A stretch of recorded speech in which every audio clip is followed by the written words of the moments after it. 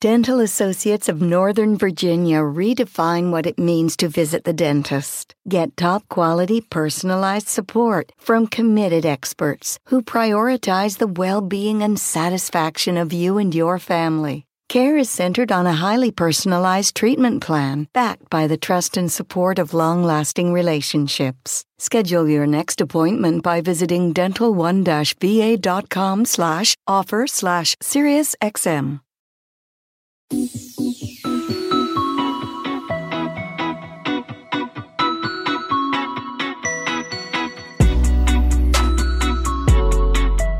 Welcome back to Pod Save the World. I'm Tommy Vitor. I'm Ben Rhodes. And this is a very special edition of the show dedicated to Boris Johnson. Ding dong, the witch is dead, Ben. I mean, you and I both had the exact same reaction, though, as this was like clearly collapsing like a house of cards, which was like, get Lammy on the phone. Yeah. I've been waiting to have this conversation with David Lammy for a while. I truly, I think it's fair to say he's a beloved Pod Save the World guest. The Right Honorable David Lammy, the shadow Foreign Secretary, Labour MP from Tottenham. He's been in Parliament for, I think, 22 years. Just a fantastic guest on the show and thinker and leader there. But we just wrapped a conversation with him where he kind of walked us through everything. What happened, what's next for later, how he sort of sees the electoral landscape. I think folks will like it a lot. Yeah, no, and it is just it's nice to have this finally break. How many times have you and I had this conversation about like, oh, maybe he'll resign this time, and he always just like hung on. So to see him finally begin to, it's like someone like gripping on to something really tightly, and they've finally begun to peel his fingers off what he was trying to hold on to and pull him out of the number 10. Yeah, it's funny. You know, we can get into the backstory in a minute, but it is lucky for all our friends in the UK that they can get rid of a leader a little more easily without an election. If there had been some sort of intra-party system in the Republican Party that wasn't the 25th Amendment, I mean, I guess there was impeachment and everyone just decided to be absolute cowards on that front. Yeah. I don't know. Look, Boris isn't gone yet as of when we started recording this, but we should just be excited about where we are. Ben, it feels weird to throw to some housekeeping right now, but before we get to the backstory, just know that if Boris Johnson or any friend in your life needs a new T-shirt, now through I guess tomorrow, like there's 15% off site-wide on the Crooked.com website. Lots of new sale items. It's our last summer sale. And always, the Crooked Store donates a portion of every order to Vote Riders, which is a nonprofit working towards ending voter suppression. So check it out. Good stuff up there. Great deals. And you help a good cause. So, okay, we're recording this Thursday, July 7th at around noon. We just wrapped our conversation with David Lammy. The reason we want to do this special episode is because Boris Johnson resigned. Ben, do you want to just get into the backstory? I mean, like, do you start 2 years ago, 2 weeks ago, 48 hours ago? Where do you think we begin here? Well, I think part of what's interesting, Tommy, in watching this is that like they had the party vote, right, on whether to keep him, and he survived. He barely survived, but he did survive. And so we know how we got there. We got there because of Partygate and Ragers at number 10 and lying about it and inquiries into it that revealed both the parties and the lying. And he still survived that. I think that since then, you've had kind of further cloud of scandal. So one of the precipitating events was this guy that Boris Johnson was going to elevate to a pretty substantial role.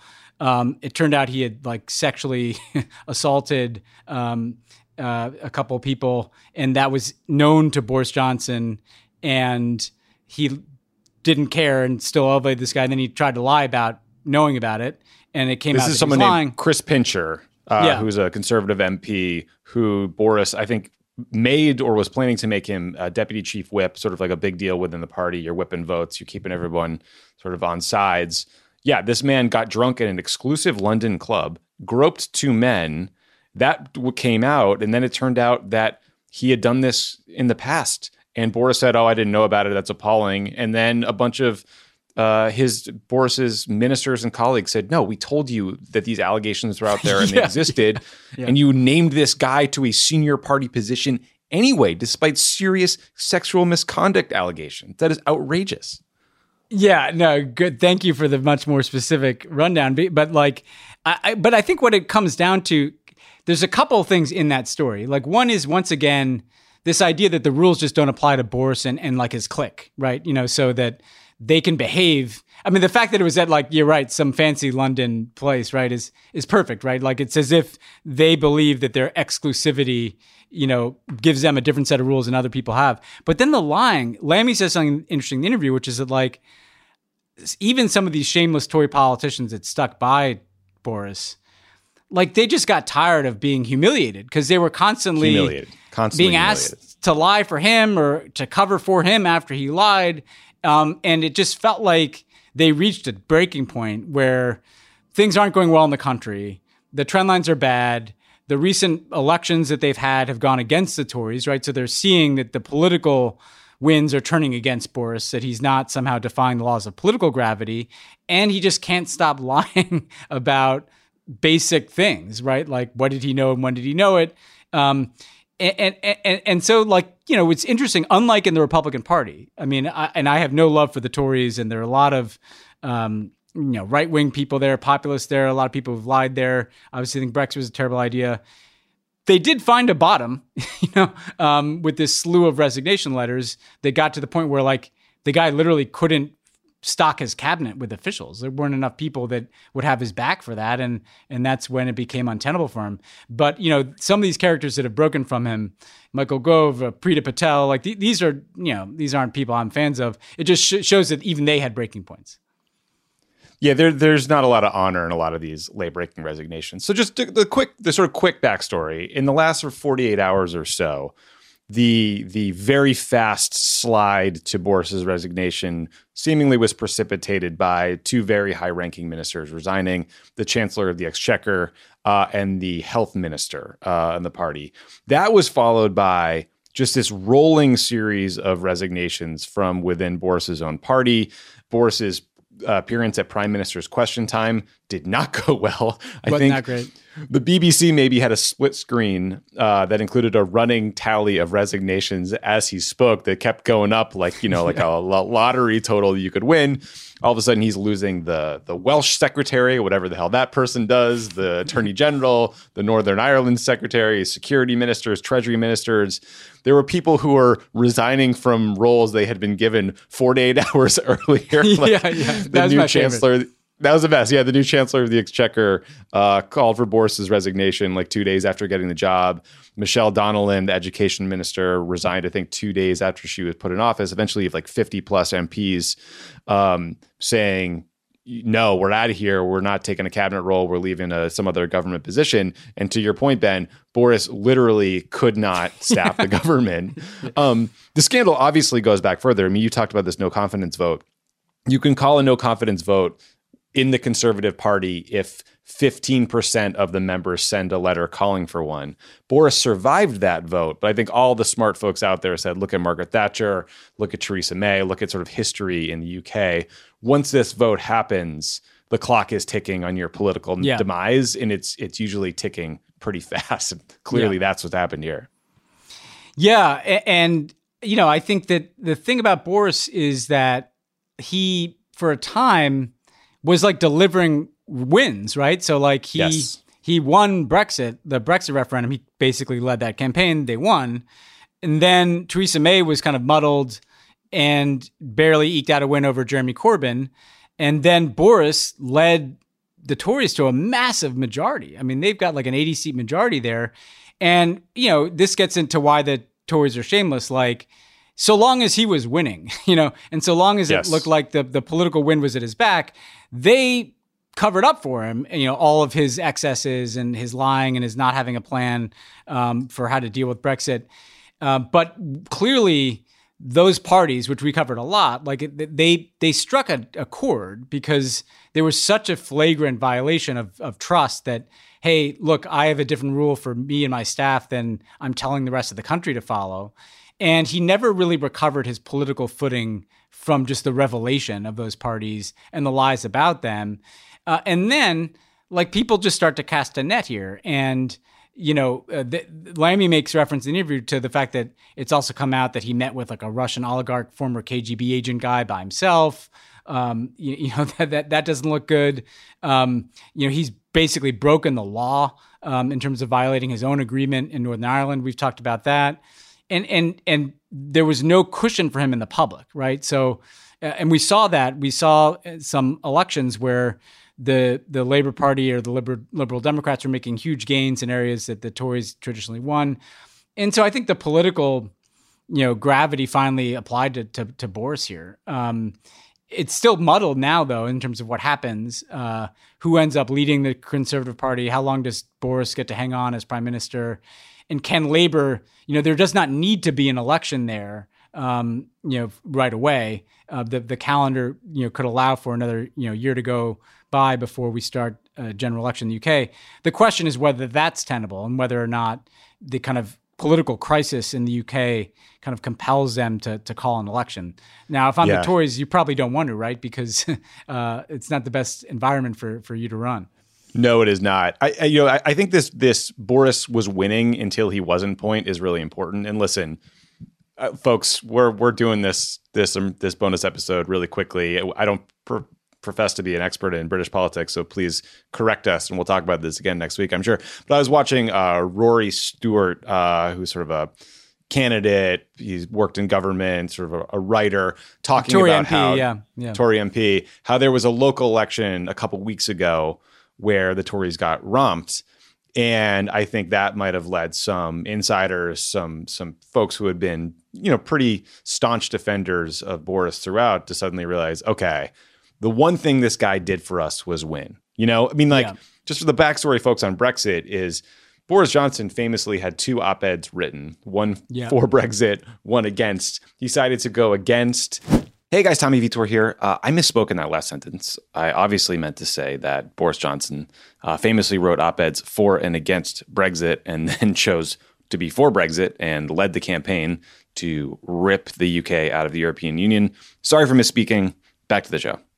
And then he knifed Theresa May from within her own government, pushed her out. Then he delivered this massive win in 2019 under the slogan of "Get Brexit Done," with no actual plan to get Brexit done. And to your point earlier, Ben, served up an 80-seat majority for the Tories that made them feel like, okay, well, we have this big mandate. This guy can win, so let's stick with him. That was slowly chipped away to. I made a list of scandals. There were the countless COVID lockdown parties. Eventually, an internal inquiry found that 83 people violated COVID rules. They got drunk. They fought each other. They broke stuff. There were 126 fines levied by the government, including one for Boris Johnson. He lied about it throughout. Then he finally apologized.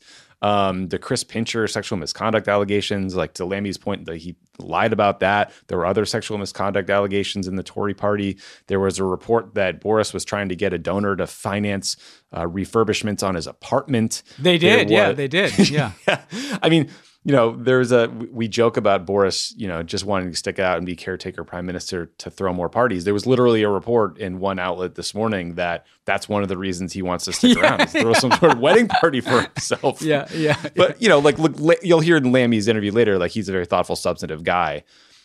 The biggest scandal of all was not having an agenda, or pushing for Brexit without any plan for how to manage it. And now, most recently, that's kind of manifested in trying to tear up the Northern Ireland Protocol and basically blowing up relations with the EU without any clear way to work through it. Yeah, Brexit is the original sin here. And I think it's important to come back to that, because Brexit is both what propelled Boris Johnson. It tapped into this kind of xenophobic populism there. And it's caused a lot of the bread and butter problems that he faces. So we've talked about this a bit on the mailbag, but they can now measure that the UK lost several points of growth off their economy because of Brexit, that inflation is worse in the UK than it is in Europe, in part because of Brexit, that there are these challenges for Brits doing businesses. So that there are real substantive issues that are in front of him. I think that the couple things that stand out going forward are, first of all, it is good news. Like we've covered some, as dark as the political news can feel in the US, interestingly, we've had elections now in Germany, in Australia, in Canada, You now have center-left governments in all of those places. And that's on top of New Zealand and some interesting center-left politicians and progressive politicians in places like Finland and Sweden and Denmark. So there's something happening out there where the bill is finally coming due for some of these right-wing populists. And I think the question in the UK will now be, can the Labour Party make this about not just Boris Johnson, but the entire Conservative Party, right? It's the same thing here that we have with the Republicans. It's not just Trump. It's that this whole party enabled him. This whole party got behind him and his agenda because they believed in it, because that's who they actually are. They're populists who think that the rules don't apply to them and they don't have good answers for these bread and butter issues in people's lives. And so Labor has to make sure that all this cloud of ill repute and scandal and mess that is on Boris now sticks to the Conservatives, and then run hard on their agenda up and through whenever that election is.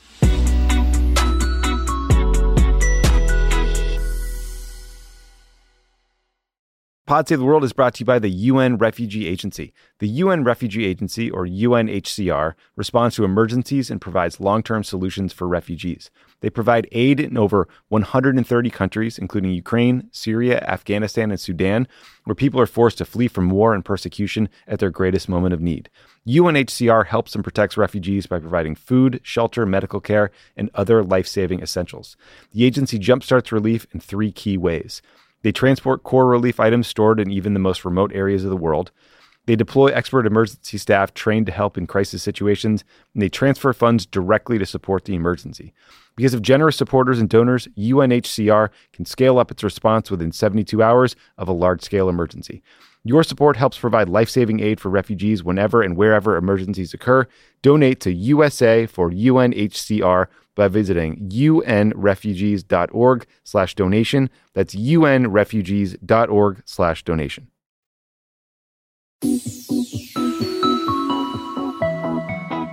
So the question of what happens next, there's sort of a near term and a long term. This question of whether Boris remains as a caretaker prime minister remains unresolved as far as I could tell. Clearly, Boris Johnson wants to stay in that job.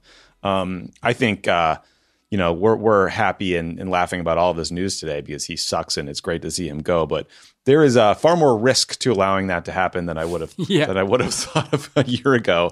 There's an intra-Tory party. There's intra-conservative party group of backbench MPs called the 1922 Committee. They figure out the next step of this process. Basically, there will be a series of votes for potential contenders for the prime minister position. They will whittle those down to 2, and then all dues-paying members of the Conservative Party get to vote. There will be some sort of a campaign, maybe 6 weeks, maybe 2 months, maybe less, for the final 2 candidates to campaign for those Conservative Party member votes. I guess, Ben, there's like 200,000 Conservative Party members. You pay like $25-$30 to be a part of it, and then I guess this is what you get from it. I'm not entirely sure, but I mean, ultimately, the Prime Minister of England, of the UK, is the leader of the party that can form a majority, and so that's what will happen here. There's a lot of names being floated.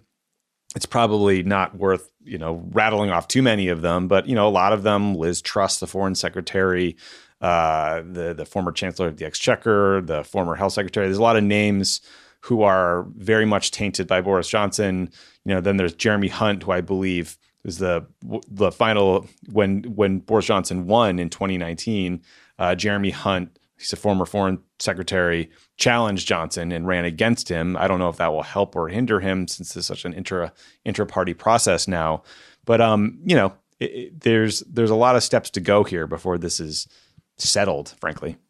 Yeah, well, both as Americans, it's interesting. We have these open primaries, obviously, in which people select the Republican Democratic leader, through democratic elections. There, it's much more a horse trading thing. I mean, I think this is another point about why did this happen to him now. Clearly, when that confidence vote happened, none of the other people felt like they had a good shot at becoming leader.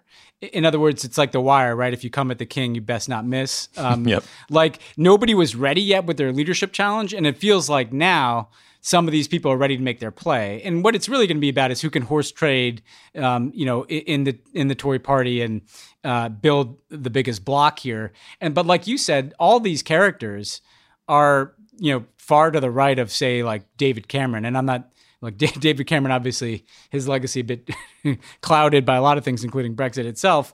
But the point is that all these people would be further to the right, that the Tory party, because of Brexit, because of Boris, is going to leave us. I can't get that enthused about any of the people that might emerge from the horse trading and inter-party fight that's going to play out now going forward.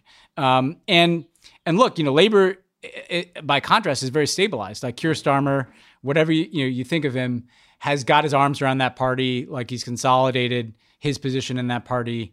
He's kind of tacked center left in a way that has some progressive elements that can appeal to some of the Corbyn voters, but has pivoted more to the center and other things. So clearly Labor is in a better position right now. And the Liberal Democratic Party as well as another option. But yeah, like the Tories, it's funny how much there are parallels between American and British politics, because Boris isn't a carbon copy of Trump. There are some differences, but the basic idea of a populist who tapped into xenophobia and pulled this party to the right, both leading the party but also responding to what was happening from the bottom up in the party, like that's looks familiar from across the pond here.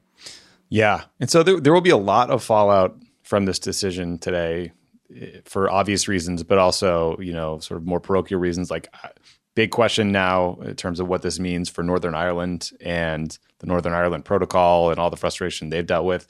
I think there's big questions for what this means for Scotland and the Scottish independence movement and whether this may or may not accelerate. Lots more we can dig into. I didn't want to end this sort of news segment without mentioning the best thing that happened today, which was Hugh Grant tweeted a request asking activists to play Yakety Sax, the Benny Hill theme song, on loudspeakers outside Westminster, so that when Tory prime ministers were on TV doing their spin jobs, trying to mop up after Boris, Yakety Sax was on in the background. And maybe hopefully we can cut a clip of that into the podcast right here, because it's the funniest goddamn thing I've ever heard, and it will never get old to me. Yeah, good for Hugh Grant. I mean, like the U.S., there's a kind of resistance Twitter in the UK, and like Hugh Grant has definitely emerged as one of the better voices there. Unlike Deborah Messing, Hugh Grant hasn't given up yet. Exactly, Hugh Grant, and he's bringing some real ideas to the table there. I will say, and he actually had a great tweet today too about how like, now what happens is a bunch of oligarch tabloid owners get together and choose the next Tory prime minister, which we actually should have mentioned that in the selection process, like who these right-wing tabloids and right-wing media get behind is going to matter. The one other issue I'd mention is Ukraine, just because Boris tried to hang on by claiming that like he's this wartime prime minister, he's poured weapons into Ukraine, he traveled to Kyiv before most people.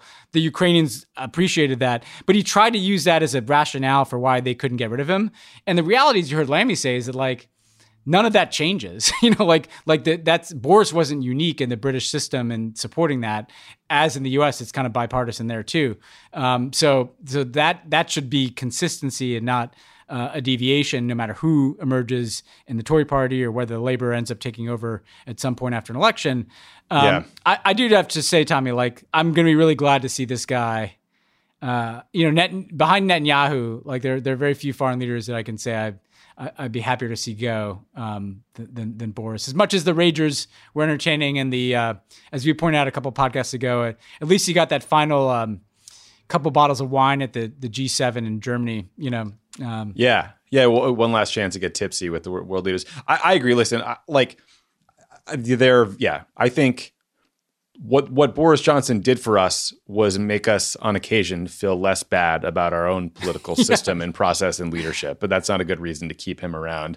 I do worry about all the damage that these guys can do from whatever their next step is, as we've watched Donald Trump do. Just be a nightmare. But he does, I don't know. Like, this is a stupid prediction, so I shouldn't even make it. He seems far more mortally wounded in this moment than Donald Trump ever was, because it was his own members of his own party knifing him, something which never fully happened here in the Republican Party.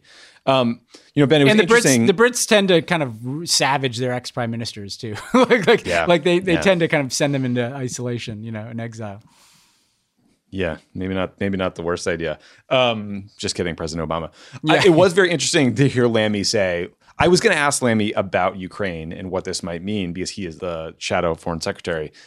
Because you're right. I mean, the classic like wag the dog style, Boris Johnson has decided to make Ukraine his thing in the last few months. He's constantly talking about weapon systems and shipments. And you're right, he visited Kyiv.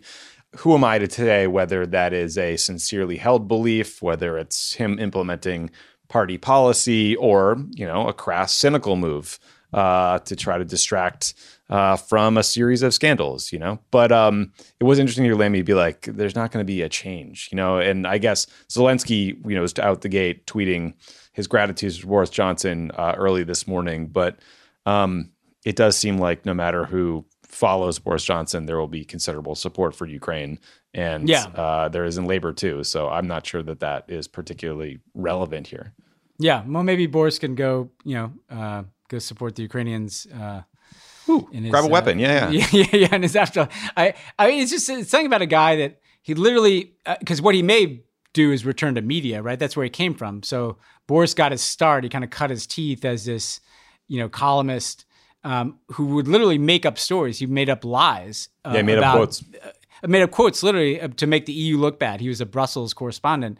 And so he's been tied up in this kind of like buffoonish right-wing media, xenophobic right-wing media in the UK that kind of took over politics there on the conservative side. And I guess he could return to having like a newspaper column, which is what he did for a long time. But that's a lot less damaging than like a Donald Trump planning a return to power, Yeah, maybe he wants a podcast. We give him a ring. Yeah. I wonder what his version of Mar-a-Lago is. What Trump has done is pretend to fundraise to overturn the results of the election and just use it to throw events at his own clubs. So yes, I don't know. That's a path that's open to Boris too, I guess. It's available.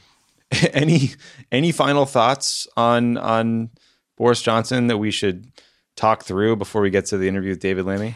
I get my final thought again is just to echo the Brexit point of like, a real legacy here is that this is done.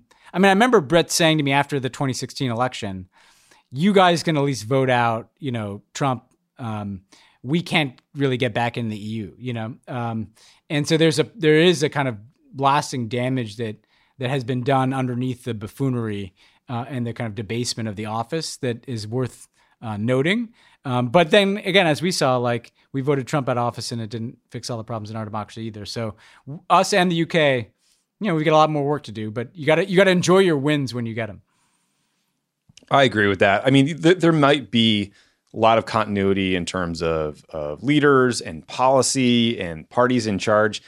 I think what Trump has taught me is, and Bibi Netanyahu has taught me, and Boris Johnson has taught me, is how much leaders and leadership matters. And when they are, like as Lammy said, Boris Johnson is a pathological liar. Donald Trump is a pathological liar. So is Bibi Netanyahu. They were all corrupt and venal and so utterly selfish that they were willing to rip the UK out of the EU and like blow up the future for millions of Brits for political purposes. There weren't even like deeply felt feelings, right? So I think Boris being gone will be a good thing. Hopefully the UK voters will figure out a way to put him on ice a little more than we've done with Donald Trump. I do think it's worth celebrating these small victories. It's not every day you see just a schmuck like Boris Johnson toppled. I mean, he was just a racist creep and couldn't be happier he's gone. I should, like personally, like I remember when I wrote about this in my first book, like traveling to London with Obama in 2016 to support Cameron in trying to keep the UK in the EU. And Boris Johnson writes this really high profile column saying that Barack Obama, had it in for the UK because his black Kenyan father, instilled in him like a anti-British ideology. It was like a Dinesh anti-colonial D'Souza. mindset. Yeah. It was a Dinesh D'Souza argument, like dark corners of the far right kind of argument. That's who this guy is, right? So, and I have to say, man, when you get in the barrel in British politics, you get just savaged. Like watching the British media, it's just like there's a lot of pent up, I think, accountability coming Boris's way right now. Yeah. That's a great term for it, pent up accountability. That could be a great future podcast about Boris next year. Okay, well, I think that's it for us for today. We'll talk about a whole bunch of more issues next week and probably this more. But now we're going to take a quick break, and then you will hear our interview with David Lammy. So you absolutely do not want to miss this that interview. Frankly, maybe you should have skipped ahead all the bullshit we just said and gotten right to Lammy because he's better.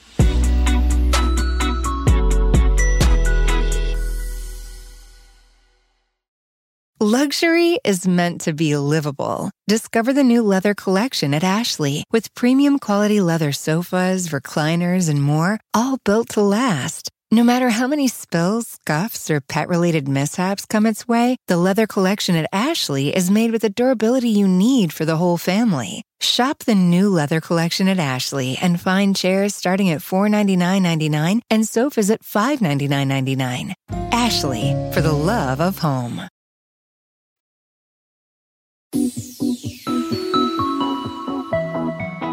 We are thrilled to welcome back to the show the Shadow Foreign Secretary and Labour Party MP for Tottenham, David Lammy. David, slow news day. Great to see you. Thank you for doing this. It's an extraordinary day here in Westminster.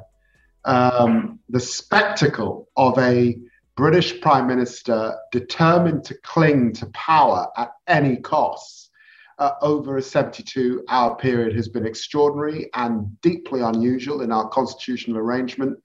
And of course, he's now staying on as a caretaker when in fact he should just simply leave. And the debate continues and continues. So it's quite an extraordinary moment for us. Yeah, unsolicited advice from your American friends here that, allowing a desperate venal politician to stay in a caretaker role can end badly. But why don't we start at the beginning here? So, obviously we're here to talk about Boris Johnson's resignation. Clearly, he did everything he could to talk his conservative colleagues into letting him stay. Ultimately, he failed in that effort. In Boris's resignation speech, he said, "The herd instinct is powerful, and when the herd moves, it moves." What do you think finally got the herd to move today? Look, I think the truth is that Boris Johnson is a habitual liar. And the threshold for the constant lies just became too much. His ministers could not go out and defend a line because they found that just hours later that the line exploded in their faces. And the humiliation was becoming bigger and bigger. The hypocrisy was becoming bigger and bigger. And the truth is there was scandal after scandal.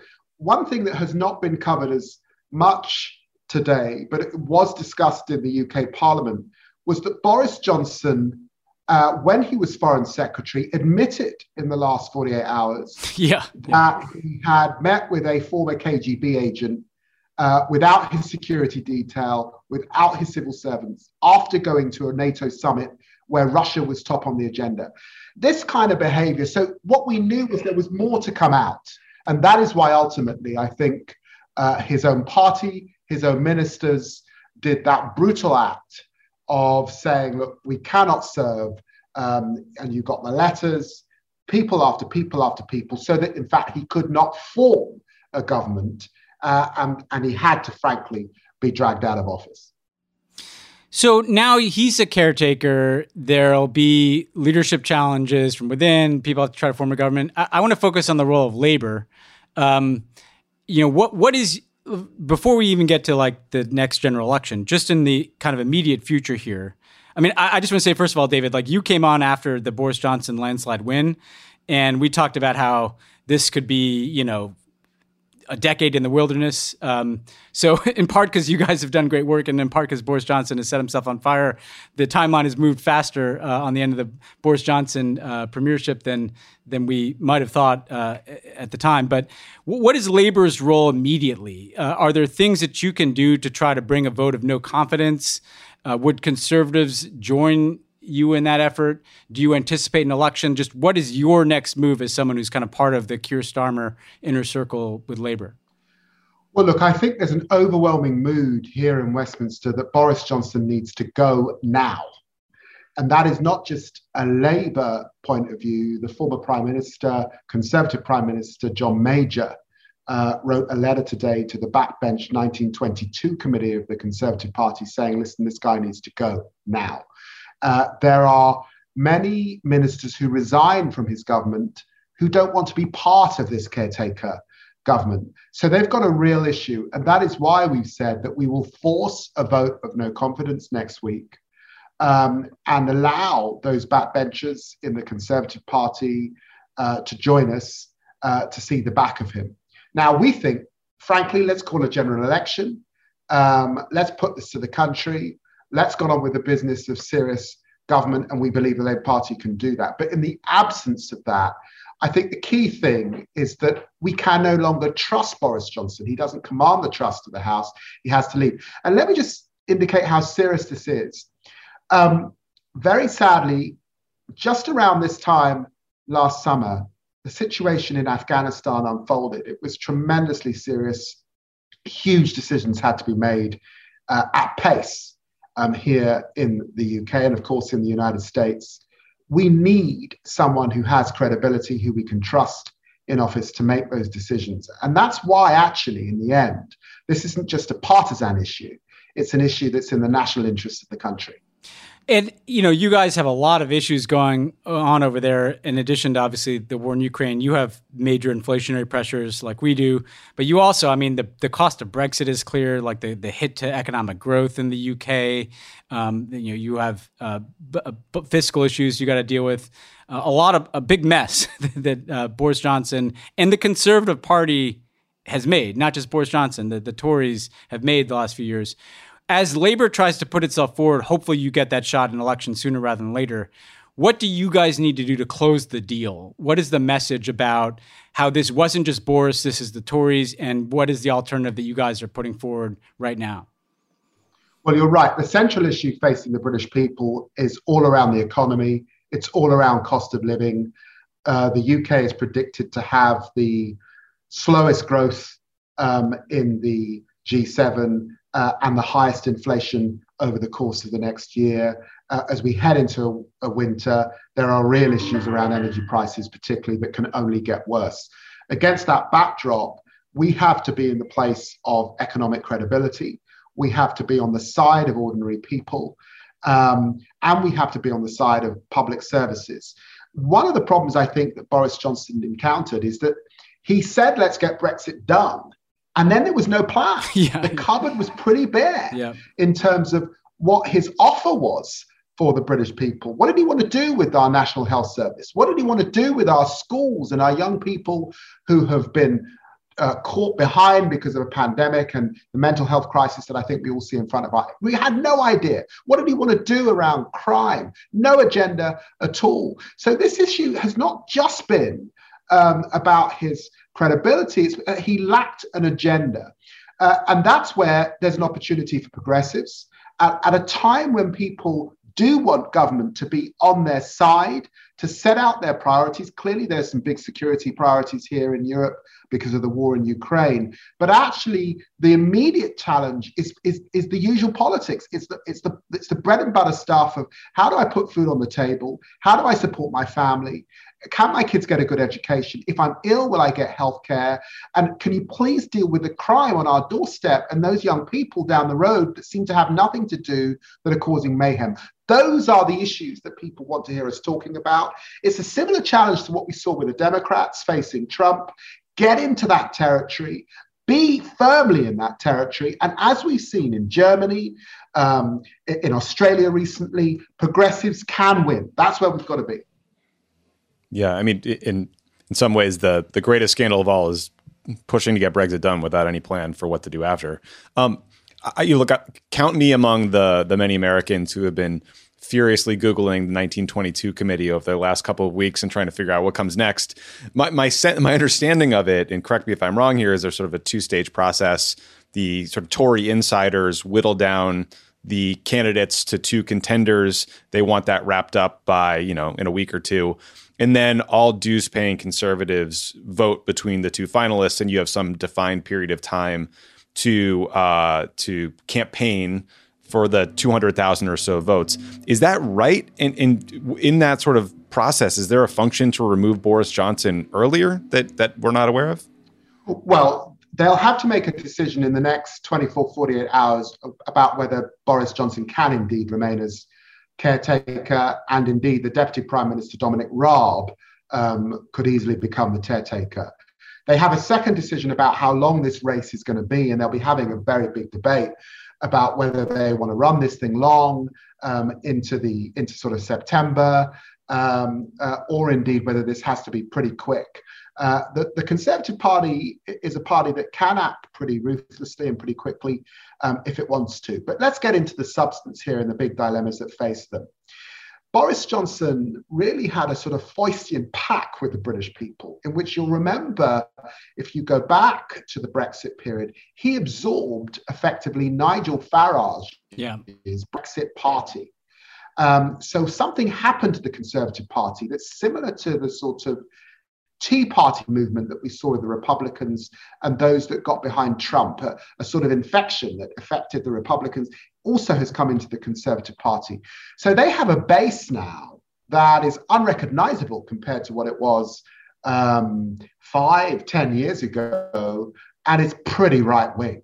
And they've got a big dilemma because some of the seats that they picked up from us, what's the so-called Red Wall, people there are struggling. They want big spending. They want support during a lockdown, beyond the lockdown. And we've seen that Boris Johnson has been prepared to spend, but his old base are fiscally conservative. They want low taxes and no spending. That is a dilemma that will face the next leader of the Conservatives. It's a circle that's going to be very hard to square, and certainly very hard to square without the charisma, if you like, of Boris Johnson. So that's a big dilemma facing them. Do they have a torturous process that really flushes that out, or do they have a quick process that covers it up?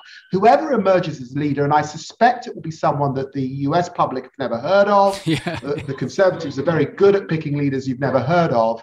But the truth is that dilemma will face that candidate, and it's likely that the candidate will be a Brexiteer. So we'll see more of the same. Yeah, I mean, it does seem like that you have all those policy problems that you just laid out here.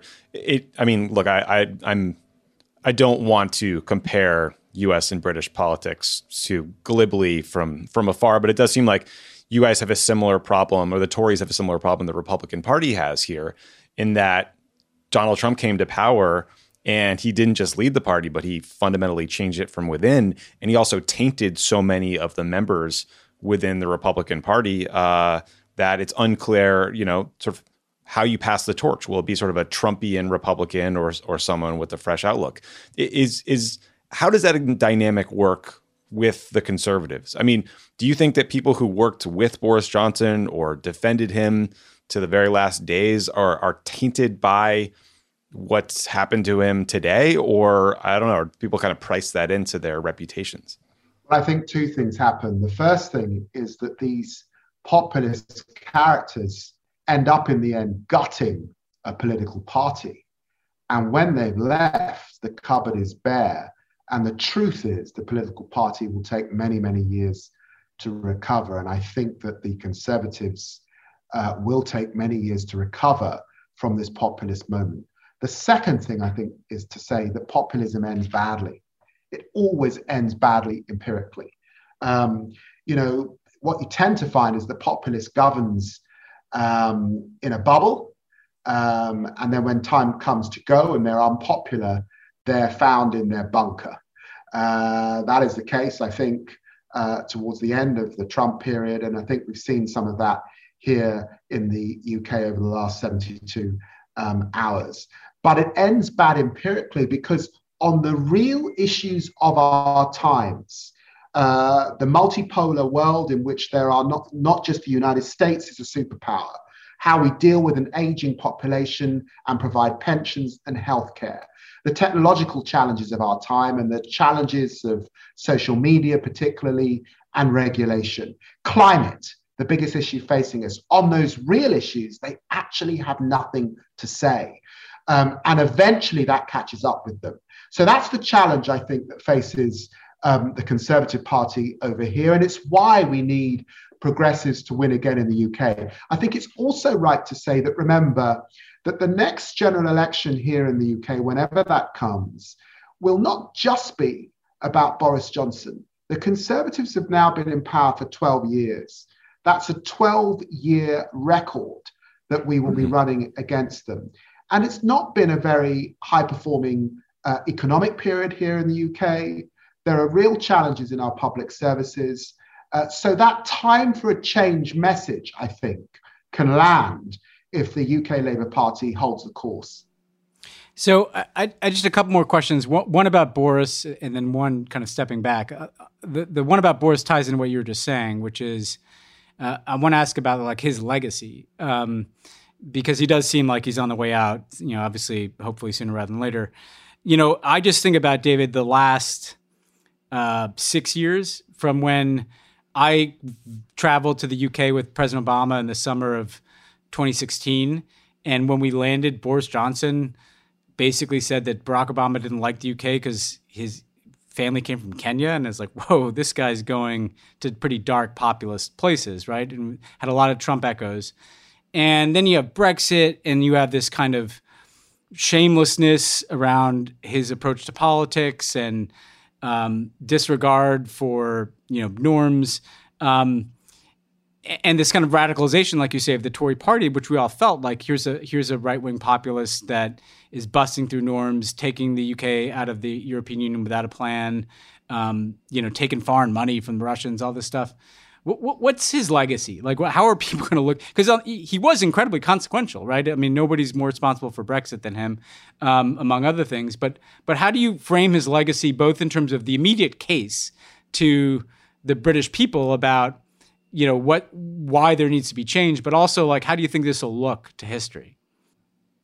I think that the write-up on Boris Johnson will be that he's been one of the worst prime ministers in UK history. It's a bit like that story that we read to our children, the emperor has no clothes. And for a significant period, the adults in the room can't see that he has no clothes. And it takes a child in the crowd to say, but this guy's naked in the wind. There's nothing there. I'm afraid that his low instincts in relation to race, and that came up when Barack Obama came to town all those years ago. He continued to govern in that vein. And I think we see with this Rwanda policy, this idea that we should house those who are claiming asylum in Rwanda is an example of that. So what we've seen here is wedge issue after wedge issue, deliberately employing these cultural divides. And of course, the problem with that is it lacks any substance. It doesn't fix the issues that people face in their lives. So I think he will hold up very, very poorly indeed. And if you put against that backdrop his mendacity, his inability to tell the truth, his rule breaking while hundreds of thousands of people died during the pandemic, the fact that he didn't even believe in leaving the European Union, but he decided by sticking his finger in the air that it was in his best interests to lead that campaign, led us out of the European Union, and then seemed to have no plan for what came afterwards. And now I think that he's been one of the shortest lived UK prime ministers. And when people try to get behind the substance of what he did, not much is there. There've been a lot of boosterism with Ukraine most recently, but the truth is that there's been not really a partisan divide on our support of the Ukrainian people and their territorial integrity and their right to fight against this aggression from Putin. Boris Johnson's made a lot of that, but the truth is there's no difference between us. The pandemic, many people died that should not have died because of very poor handling of the pandemic at the beginning of this crisis, particularly. And then we're left with Brexit. So yes, he got Brexit done, but I think people will examine what kind of plan he had afterwards, the consequences of that Brexit, which are now becoming really true. And of course, UK growth is down as a consequence of the decisions he made on his deal. The last question for me is, watching this play out, it wasn't nearly as bad in some ways, obviously, as what happened here. It was interesting watching this play out with the January 6th hearings in the backdrop here. But just as we have kind of structural problems with our democracy tied to the fact that there's now a political party that doesn't follow basic norms. That's strained all the institutions in American democracy. Whether it's the judicial system, whether it's the Supreme Court, whether it's elections themselves, right? The UK, like Tommy, everybody's, we're all Googling these arcane rules. Your constitution, is not written down in the same way ours is. It's a mixture of laws and customs and norms, really. And I'm not saying, we've had our own problems with the written constitution, because it can be interpreted, obviously, in crazy ways, as our Supreme Court has. But watching this play out and seeing a party break norms and seeing a guy like Boris break norms repeatedly, did that reveal any weaknesses that need to be patched up? I mean, some people I've heard go as far as saying we now need a written constitution in the UK, but are there small d democratic things that have to be done to guard against a populist who doesn't abide by norms? Or did the system, as strange as it is, kind of work because it became untenable for this guy to stay in power? Well, I think there is a debate in Britain about a modern constitutional arrangement that might be required following some of the egregious rule breaking that we've seen. Our system relies on good faith. It relies on so-called gentlemanly behavior. It relies on convention and a small c conservatism and an incrementalism in the way that we bring about change. And we have seen a tearing up of that arrangement in recent times, for sure. So that debate will continue. It will absolutely continue. But at the moment, it looks like we might be seeing the back end or the dying days of this populist trend. It will depend, of course, on who the Conservatives pick as their next leader. This dilemma is still before them. Do they continue with the culture divides? Do they continue with waking up with a wedge issue every morning? Do they continue with breaking up the rule of law and the Northern Ireland Protocol that they struck with Northern Ireland and the European Union upon the breakup and the decision to leave the EU? We will see, but I suspect because of what I said, that will continue. This Brexit trajectory will continue. It needs a progressive government to calm things down, to set a course that's serious. We're seeing this in Germany. We've recently seen it in Australia. And what's interesting about Australia is that they were up against Linton Crosby and parts of the institutional Murdoch press, and they still won. So we should have heart. We should lift our shoulders. We should be confident that people are rumbling this charlatan, what we would call a shyster type behavior here. And I think that we should be emboldened and make our case, but make it very much in the center ground on the bread and butter issues that people care about. We have also, of course, progressives, got to lift our game on communications. We have to win the battle, not just of ideas, but on rhetoric and language, and be alongside people in their day-to-day struggles. Well, that feels like a pretty great place to leave it, David. Thank you for joining us on this momentous day. I hope that you and all our listeners in the UK or everywhere else are taking 30 minutes to celebrate before you get maybe back not number 10 style ragers, but crack a beer. Right. Not like Boris style, right? Believe me, I'm lifting a glass to seeing the back of Boris Johnson. We all are. Wonderful. Thank you again, and hope to talk to you soon. Congratulations. Thank you. Thanks again to David Lammy for joining the show. Thank you again to every Tory party MP who decided to knife Boris Johnson in the past 48 hours to 2 months. I don't know. Listen, you're all shameless hacks. None of you had any real political courage, but we appreciate you nonetheless. Thank you to whoever's playing the music on Hugh Grant's command to humiliate British conservative MPs, you know? Yeah, thank you to Yakety Sax and Benny Hill as well. Yeah. See you guys next week. See ya.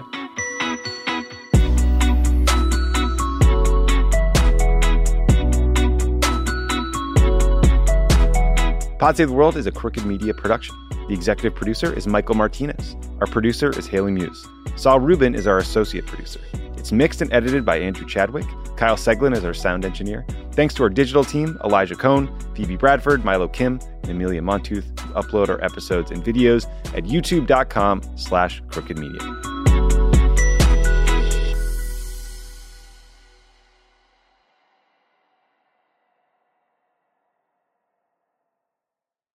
Luxury is meant to be livable. Discover the new leather collection at Ashley with premium quality leather sofas, recliners, and more, all built to last. No matter how many spills, scuffs, or pet-related mishaps come its way, the leather collection at Ashley is made with the durability you need for the whole family. Shop the new leather collection at Ashley and find chairs starting at $499.99 and sofas at $599.99. Ashley, for the love of home.